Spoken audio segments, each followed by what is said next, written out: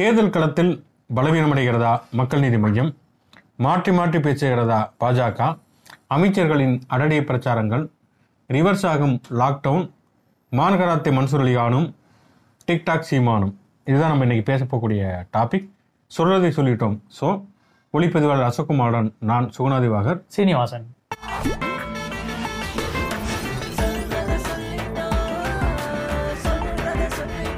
Okay சரி, இப்போ என்னன்னா மக்கள் நீதி மையம் முதல்ல வந்து தேர்தல் களத்தில் சந்திக்கிறப்ப சிங்களா வந்தாலும் சிங்கம் போல வருவேன் அப்படின்னு சொல்லி தனி ஒரு கட்சியா கமலஹாசன் இருந்தாரு. அதுக்கப்புறம் சமத்துவ மக்கள் கட்சி ரைட் சைடு, லெப்ட் சைடு இந்திய ஜனநாயக கட்சி ஐஜேகே சேர்ந்து தேர்தலை சந்திச்சாங்க. அதுல பாத்தீங்கன்னா வந்து ஆரம்பத்துல இருந்த நிலைமையில இருந்து கொஞ்சம் கொஞ்சமா அவங்களுக்கு பல சிக்கல்கள் வந்தது. கிட்டத்தட்ட மூன்றாவது அணி அப்படிங்கிற ஒரு ஆனா வந்து கமலர் வந்து முதலணி அப்படின்னு சொல்லியிருக்காரு. முதலணியா மூன்றாவது அணியா அப்படிங்கிறது தேர்தலுக்கு பிறகுதான் நமக்கு தெரியும். ஆனா முதலணியோ மூன்றாவது அணியோ அந்த அணிக்குள் இருக்கும் பிணியை பற்றி நம்ம கொஞ்சம் பேசுவோம். ஏன்னா வந்து முதல்ல வந்து அந்த 3 கட்சியும் கூட்டணி வச்சப்ப 40 சீட்டு கொடுத்தாங்க சமத்துவ மக்கள் கட்சிக்கு. அதுக்கப்புறம் திருப்பி ஒரு 3 சீட்டு வந்து கமல் திருப்பி வாங்கினாரு. சரத்குமார் கொடுத்தாரு. உலகத்திலே எந்த கூட்டணியுமே நடக்காத ஒரு விஷயம் கேட்டோன்னே கொடுத்தாரு. அப்படி 3 சீட்டு திருப்பி கொடுத்தாரு. ஆமா 3 சீட்டு அந்த சீட்டா இளைஞர் கட்சி கேட்டாங்க அப்படிங்கிற மாதிரி சொல்லி வாங்கி அவங்க வந்து வேற ஒரு கட்சிக்கு கமலஹாசன் கொடுத்தாரு. அப்ப முதல்ல கூட்டணி வந்து இவங்க அனௌன்ஸ் பண்றதுக்கு முன்னாடியே சரத்குமார் வந்து அதிமுக கூட்டணி விட்டு வெளியில வந்தது பிறகு வேலைச்சேரியில வந்து ராதிகா சரத்குமார் போட்டியிடுவாங்க, சரத்குமார் இந்த தொகுதியில கோயில்பேட்டில போட்டியிட போறாரு அப்படிலாம் சொன்னாங்க. ஆனா அதுக்கப்புறம் பார்த்தா 37 சீட்டு வாங்கினதுக்கு பிறகும் சரத்குமார் ராதிகா வந்து நைஸா எஸ்கேப் ஆயிட்டாங்க. எங்கேயுமே அவங்க போட்டியாடல. கேட்டா கமலஹாசன் முதல்வர் வேட்பாளர் ஆக்குவதுதான் எங்களுடைய கடமை அப்படின்னு சொல்லிட்டு அதுக்காக நாங்க தமிழ்நாடு முழுக்க சுற்றுப்பயணம் பண்ண போறோம் அப்படின்னு சொல்லிட்டு விலகினாங்க. அது வந்து முதல் கோணல் அப்படின்னு சொல்லலாம். ரெண்டாவது பார்த்தோம்னு சொன்னா மக்கள் நீதி மையத்தினுடைய வேட்பாளர்கள் வேட்பு மனுக்கள் வந்து பரிசீலனை பண்றப்ப 2 இடங்கள்ல வந்து அவங்களுடைய வேட்பு மனுவே வந்து தள்ளுபடி பண்ணப்பட்டுச்சு, நிராகரிக்கப்பட்டது. ஆமா, மேட்டுப்பாளையத்துல ஒரு வேட்பு மனுவும் இன்னொரு இடத்துல திருவள்ளூர்ல ஒரு வேட்பு மனுமே வந்து மக்கள் நீதி மையத்துக்கு தள்ளுபடியாச்சு. ஆக மொத்தம் கமலஹாசன் கட்சியில வந்து 2 வேட்பாளரை இப்ப இல்ல. மக்கள் நீதி மைய கூட்டணியில வந்து 2 கேண்டிடேட்டை போட்டியிடல அப்படிங்கிற ஒரு சூழல் இருக்குது. அப்படி இருக்கிறப்ப பார்த்தோம்னா முந்தா நேத்து சமத்துவ மக்கள் கட்சியுடைய லால்குடி வேட்பாளர் யார்ட்டையும் சொல்லாம திமுக நேரா போய் சேர்ந்தார். ஏற்கனவே அறிவிச்ச ஒருத்தர் வந்து வேற கட்சிக்கு தாவி இருக்காரு. ஆமா, வேட்பாளரா இப்ப வந்து ஒருத்தர் வேட்பாளரை அறிவிக்கல அப்படின்னு சொன்னா அவர் வந்து அடுத்த கட்சிக்கு போவார். திமுக வந்து சரவணன் வந்து பாஜக வந்து தனியார் இந்த மாதிரி எல்லாம் நடக்கும். ஒருத்தர் வேட்பாளரை அறிவிச்சதுக்கு பிறகு அதுவும் கமலஹாசன் அந்த நேரத்துல பிரச்சாரத்துக்கு போறாருங்கிறப்ப சொல்லாம கொள்ளாம நைட்டா போய் அவர் திமுகவில் ஐக்கியமா இருக்காரு. வந்து இது ஒரு பெரிய சிக்கல். அப்ப சமத்துவ மக்கள் கட்சிக்கு கிடைச்ச 37 சீட்ல வந்து ஒரு விக்கெட் அவுட். இங்க வந்து ஏற்கனவே ஒரு 2 விக்கெட் அவுட். யாருக்கு? மக்கள் நீதி மையத்துல. இன்னொரு பக்கம் பார்த்தோம்னா சொன்னா வந்து உறுதியான வேட்பாளர் இருந்த 2 வேட்பாளர்களுக்கு கொரோனா. அதுவும் வந்து அறியப்பட்ட வேட்பாளர் வந்து சந்தோஷ் பாபு ஐஏஎஸ். அவர் ஏற்கனவே வந்து தமிழ்நாட்டு அரசு நிர்வாகத்துல இருந்து ஒரு நேர்மையான அதிகாரி அப்படின்னு பெயர் பெற்றவர். பாரத் நெட் திட்டத்துல வந்து ஆளுங்கட்சி வந்து ஊழல் செய்யுது அப்படிங்கறது வந்து வெளிப்படையாவே சொன்னவர். அவருக்கு ஓரளவுக்கு மக்கள் செல்வாக்கு பெற்ற மக்களால் அறியப்பட்ட ஒரு ஐஏஎஸ் ஆபீசரா இருக்கவர். அவர் வந்து அப்ப கமல் கூட சொன்னார், எங்க கட்சியில நிறைய ஐஏஎஸ் ஆபீசர் இருக்காங்க, நான் தான் படிக்கல அப்படின்னு சொல்லியிருந்தாரு. அந்த சந்தோஷ் பாபுக்கு கொரோனா. அவர் வந்து இப்ப தேர்தல் பிரச்சாரத்துக்கு 15 நாள் லேப்டாப் எடுத்துட்டு வந்து அவங்க கட்சிக்காரங்க எல்லாம் மக்களை சந்திச்சிட்டு இருக்காங்க. லேப்டாப்ல வீடியோ கால் மூலமா அவர் வந்து பேசிக்கிட்டு இருக்காரு. அதாவது மக்கள் வந்து வேட்பாளர் சந்திக்கிறாங்க, வேட்பாளர் தான் எப்பவுமே மக்களை சந்திப்பாங்க. வந்து வீடியோ கால் பண்ணி மக்கள்கிட்ட போயிட்டு லேப்டாப்ல எங்க இவர் வந்து பேசுறாரு, இப்ப வேட்பாளர் கேளுங்க அப்படின்ட்டு அந்த மாதிரி போயிட்டு இருக்கு பிரச்சாரம். அந்த மாதிரி சந்தோஷ் பாபுக்கு. அதே மாதிரி அண்ணா நகருடைய வேட்பாளர் பொன்ராஜ், அப்துல் கலாமுடைய ஆலோசகர் உதவியாளர், அவருக்கும் கொரோனா. அவருமே வந்து இப்ப மக்களை சந்திக்க முடியாது. கிட்டத்தட்ட ஒரு தனிமைப்படுத்தல் சொன்னா எலெக்ஷன் டைமே வந்துடும் வச்சுக்கோங்க. வந்து ஒரு 15 நாட்கள் வந்து சந்தோஷ் பாபுவும் சரி பொன்ராஜும் சரி சந்திக்க முடியாத ஒரு சூழல். இன்னொரு பக்கம் வந்து கமலஹாசன் வந்து கோவை தெற்கு தொகுதியில் ஒரு வேட்பாளர் அறிவிக்கப்படுறதுக்கு முன்னாடி தமிழ்நாடு முழுக்க போய் பரவலா பண்ணியிருந்தாரு. இப்பயுமே பிரச்சாரங்கள் பண்ணிட்டு இருக்காரு. இருந்தாலுமே கூட கோவை தெற்குல வந்து அவருடைய கான்சென்ட்ரேஷன் ரொம்ப அதிகமா போயிருச்சு. மற்ற தொகுதிகளில் வந்து அந்த அளவுக்கு ஒரு நட்சத்திர பிரச்சார வேட்பாளர்கள் இல்ல. இப்ப விருகம்பாக்கத்துல சினேகா நிக்கிறாரு, மயிலாப்பூர்ல சிரிப்பிரியா நிக்கிறாங்கன்னா அங்கெல்லாம் இந்த கமலஹாசன் பிரச்சாரத்துக்கே போகல. இப்ப கோவையில நிறைய கான்சென்ட்ரேட் பண்ணக்கூடிய அளவுக்கு இந்த வேட்பாளர் அறிவிச்சதுக்கு அப்புறம் அவர் பரவலா அங்கேயும் போய் பெருசா போறதுக்கான வாய்ப்புகள் குறைஞ்சிருச்சு. கோயம்புத்தூர்ல தான் வாக்கிங் போறது, வடபோண்டா சாப்பிடுறது, இந்த மாதிரி போயிட்டு இருக்காரு கமலஹாசன். அதோட பெரிய சிக்கல் என்னன்னா வந்து அந்த கமலஹாசன் நடந்த மக்கள் நீதி மையத்துடைய மாநில பொருளாளர் சந்திரசேகர் அவர் வீட்டுல நடந்த அந்த ஐடி ரெய்டு, அங்க பிடிச்ச பணம், அது மேல எழுப்பப்பட்ட கேள்விகள்ங்கிறது மக்கள் நீதி மையத்துக்கு பெரிய சவாலாகவும் சிக்கல்களாகவும் இருந்தது. 80 கோடி ரூபாய் அளவுக்கு வந்து வரி ஏய்ப்பு பண்ணாரு சந்திரசேகர் அப்படின்னு சொல்லி அமலாக்கத்துறையில வந்து தெரிவிச்சிருக்காங்க. அது மட்டும் இல்லாம கிட்டத்தட்ட ஒரு 11 கோடி அளவுக்கு வந்து அந்த பணத்தை வந்து பறிமுதல் பண்ணியிருக்காங்க. அப்படிங்கிறப்ப வந்து கேள்வி வருது என்னன்னா வந்து நம்ம இந்தியன் படத்துல இருந்து அரசியல் வரைக்கும் ஊழல் எதிர்ப்பு பேசிட்டு இருந்த கமலஹாசன் அவர் கட்சியுடைய பொருளாளரே வந்து வரி ஏய்ப்பு பண்ணிருக்காரு. ஏன்னா கமல் வந்து அடிக்கடி சொல்றது அவர் வரி ஒழுங்கா கட்டுவாரு அப்படிங்கிற, நான் வரி கட்டுவேன் வந்து ஒழுங்கா வரி கட்டுவேன் அப்படின்னு வந்து அதை வந்து பெருமையா அடிக்கடி சொல்லிக்குவாரு. இன்கம் டாக்ஸ் டிபார்ட்மெண்ட்ல கூட அவருக்கு சர்டிபிகேட் கொடுத்ததெல்லாம் காட்டிட்டு இந்த தேர்தலுக்கு வந்து நம்ம சொத்து விவரங்கள் பதியப்படும் போது கூட அவர் உண்மையான இதை கொடுத்தாரு அப்படிங்கிற ஒரு பரவலா பேச்சு இருந்துச்சு. ஆமா ஆமா ஆமா ஆக்சுவலா எல்லாருமே உண்மையானதான் கொடுக்கணும், அது நிறைய பேர் கொடுக்க மாட்டேங்கிறப்ப அந்த விஷயமே பெரிய ஆச்சரியமா ஆயிடுச்சு. அதுதான் ஜனநாயகத்துடைய ஊழலை ஒழிக்கிறதா அவங்க கட்சியோட முதல் கொள்கையாவும் இருக்கு. ஆமா ஆமா அப்படி இருக்கிற ஒரு நேரத்துலதான் வந்து இந்த பொருளாளர் வந்து இப்படி வரி ஏய்ப்பு பண்ணிருக்காரு, இங்க வந்து இந்த தொகையெல்லாம் பறிமுதல் பண்ணிருக்காங்களே அப்படின்னு கேள்வி வரப்ப அது அவருடைய தனிநபரோட பிரச்சனை, கட்சிக்கு அதுக்கு எந்த சம்பந்தமும் கிடையாது, கட்சி அது எந்த விதத்திலும் பாதிக்காது அப்படின்னு கமலஹாசன் சொல்றாரு வந்து. அப்ப அதுதான் அந்த அடிப்படையான கேள்விகளை வந்து எழுப்புது வந்து. அதாவது யாரோ ஒருத்தர் உறுப்பினர்னா அவர் தான் ஒரு பொருளாளர், மாநிலத்தினுடைய பொருளாளர், அவர் தான் வந்து பணத்தை எல்லாம் வந்து இது பண்ண போறாரு, பரிவர்த்தனை பண்ண போறாரு அப்படிங்கிற அடிப்படையில வந்து அந்த கேள்வி அடிப்படையில வருது. நீங்க வந்து இந்த தேர்தல் நீங்க தொடர்ச்சியா கட்சி ஆரம்பிச்சிருந்து வைக்கப்பட்ட விஷயம் என்ன, திமுக ஊழல் கட்சி, அதிமுக ஊழல் கட்சி, அதுக்கு மாற்றா நாங்க ஊழலற்ற ஒரு அரசாங்கத்தை தருவோம் அப்படின்னு தொடர்ச்சியா சொல்லிட்டு இருக்கீங்க. ஆனா வந்து உங்களுடைய மாநில பொருளாளர் மேலேயே இப்படியான வந்து வருமான வரியில இருந்து இவ்வளவு பெரிய பிரச்சனைகள் இருக்குது அப்படிங்கிறப்பதான் கமல்நாத வந்து சாமர்த்தியமா வழக்கம் போல பதில் சொல்லிட்டே இருக்காரே தவிர அதுக்கு ஒரு வெளிப்படையான ஒரு நேரடியான ஒரு நேர்மையான பதிலுங்கிறது இல்லை. அப்படிங்கிறப்ப இவ்வளவும் சேர்ந்து வந்து மக்கள் நீதி மையத்தை வந்து பலகீனமாக்கி இருக்கு அப்படின்னு தான் சொல்ல முடியும். ஒண்ணு, அறிவிக்கப்பட்ட வேட்பாளர்கள் அடுத்த கட்சிக்கு தாவிடுறாங்க, அதுக்கப்புறம் கூட்டணி கட்சியில இருந்தே வந்து தலைவர்களே வந்து தேர்தலில் நிக்கல. அப்படி ராதிகா சரத்குமாரும் தமிழ்நாடு முழுக்க கமலஹாசன் பிரச்சாரம் சீரியல் நடிக்கிறது இருந்து ஓய்வு பெற்றுதான் அரசியல் முழு நேரம் அரசியல் வரணும், அப்படி வந்து அவங்க வேட்பாளர் அவங்க வேட்பாளர் நிக்கலைங்கிறது ஆச்சரியமா இருக்கு. ஆமா, சரத்குமாரும் இப்ப பெருசா படங்கள் எதுவும் நடிக்கிறது இல்ல, அவரும் வந்து தேர்தலில் நிக்கல. இன்னொரு பக்கம் அறிவிச்ச 2 வேட்பாளர்களுக்கு கொரோனா, மாநில பொருளாளர் மேல வந்து குற்றச்சாட்டுகள், கமலஹாசனுக்கு வேற வந்து பட்டக்காலிலேயே படும் கெட்டக்கூடியே கெடுங்கிற மாதிரி 2வது முறை வந்து காலில் காயம் ஏற்பட்டுச்சு வந்து. அதுக்கப்புறமேல அவர் வந்து ரெஸ்ட் எடுத்து திருப்பி மறுபடியும் பிரச்சாரத்தை தொடங்கினாரு. எப்படி அவர் காலில் வந்து பட்ட காலிலேயே பட்டுச்சோ அதே மாதிரி தான் வந்து இந்த கட்சியிலையும் வந்து தொடர்ச்சியா வந்து சோதனைகளை வந்து மக்கள் நீதி மையம் கூட்டணி கட்சிகள் சம்பந்தமா பிரச்சனை வந்து கூட்டணி கட்சியுடைய மாநில பொருளாளர் அப்படின்னு வந்துகிட்டு இருக்குது. அப்படிங்கிறப்ப கெட்ட குடியே கெடும், அந்த குடி பரமக்குடியா அப்படிங்கிற ஒரு கேள்வியும் இருக்குது. கமல் மாதிரியே பேசிட்டோம்ல. அதனால வந்து அப்படி வந்து மக்கள் நீதி மையம் வந்து பல்வேறு சோதனைகளை வந்து சந்திச்சிருக்கு. அப்படிங்கிறப்ப வந்து ஏன்னா போன தேர்தலை பொறுத்த வரைக்கும் என்னன்னா நாடாளுமன்ற தேர்தலாக இருக்கட்டும், சட்டமன்ற தேர்தலை பொறுத்த வரைக்கும் மக்கள் நீதி மையத்தினுடைய ஒரு பெரிய பிளஸ் என்ன அப்படின்னு பார்த்தா 2 பெரிய பிளஸ் என்னன்னா, ஒன்று வந்து கமலஹாசனுடைய நட்சத்திர பலம்.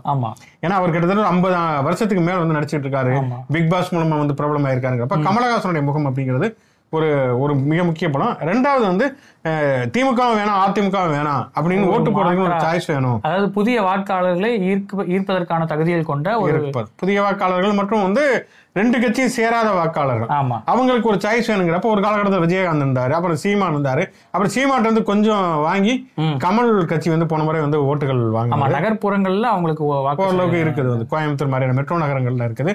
அப்படி இருக்கிறப்ப வந்து ஓரளவுக்கு கணிசமான வாக்கு வங்கி இருக்கு என்று நம்பப்படக்கூடிய அந்த கட்சியில வந்து இவ்வளவு சிக்கல்கள் இருக்குது. இது தேர்தலில் பிரதிபலிக்குமா அப்படிங்கிறத நம்ம வந்து தேர்தல் முடிவு அப்பதான் நமக்கு தெரிய வரும்.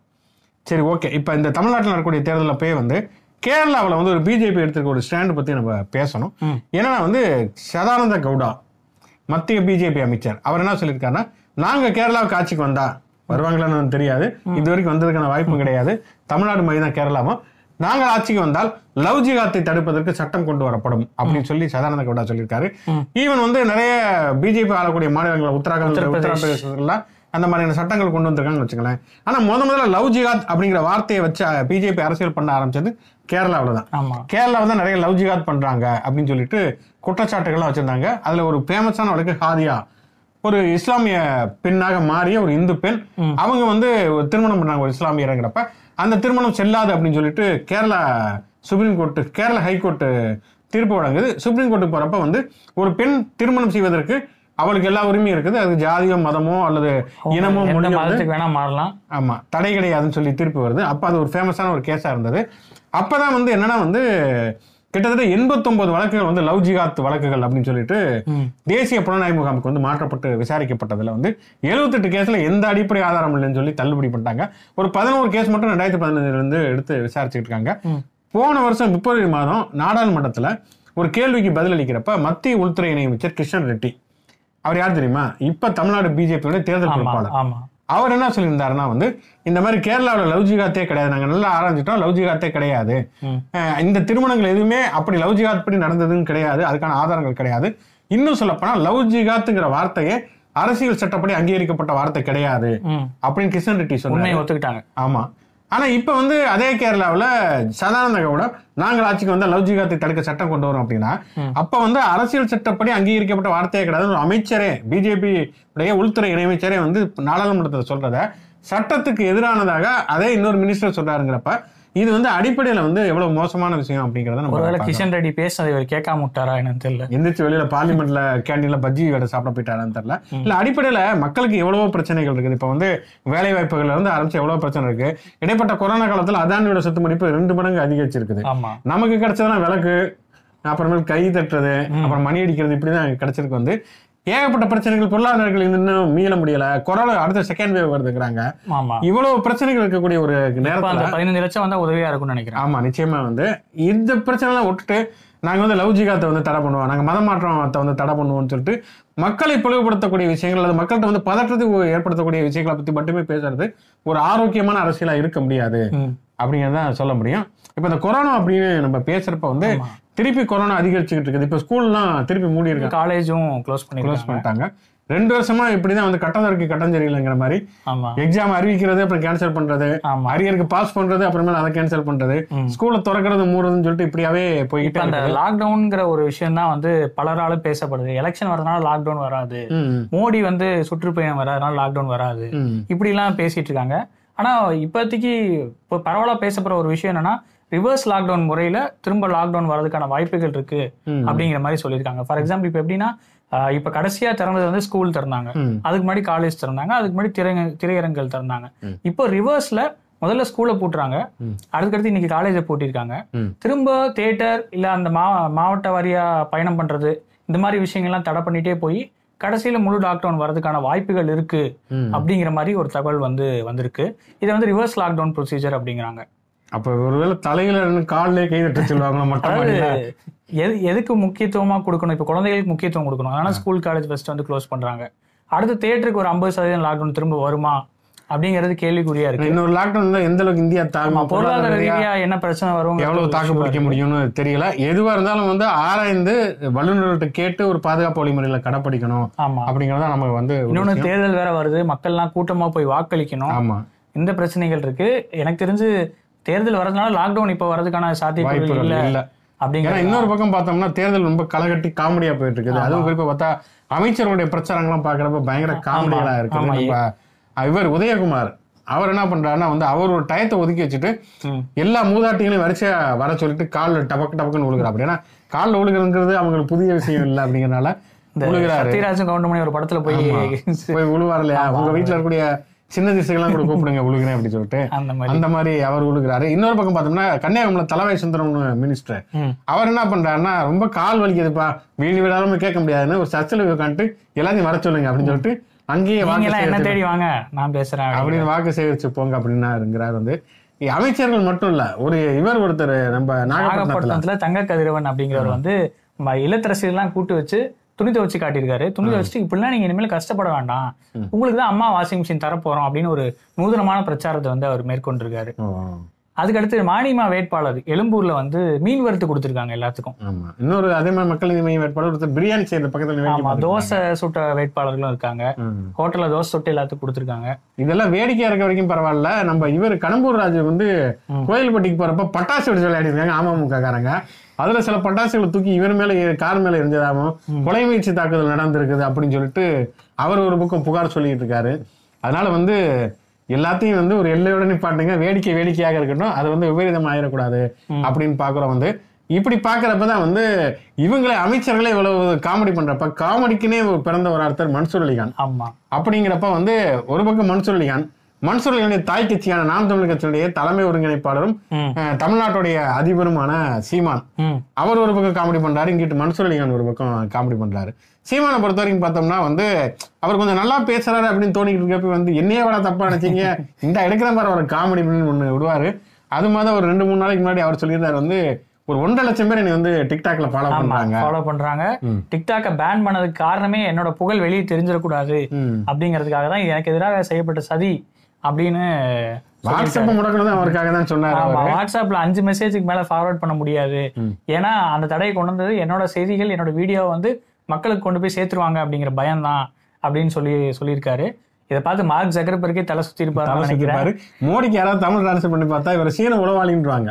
ஏன்னா டிக்டாக்கே வந்து இவராலதான் வந்து இங்க தமிழ்நாட்டுல இந்தியாவில ரன்னாச்சு அப்படின்னு சொல்றப்ப டிக்டாக்ல இருக்கிற குரூப்லாம் யூடியூப் வந்துட்டாங்க. யூடியூப்ல அவங்க ஜாலியா வீடியோ போட்டுக்கிட்டு இருக்காங்க.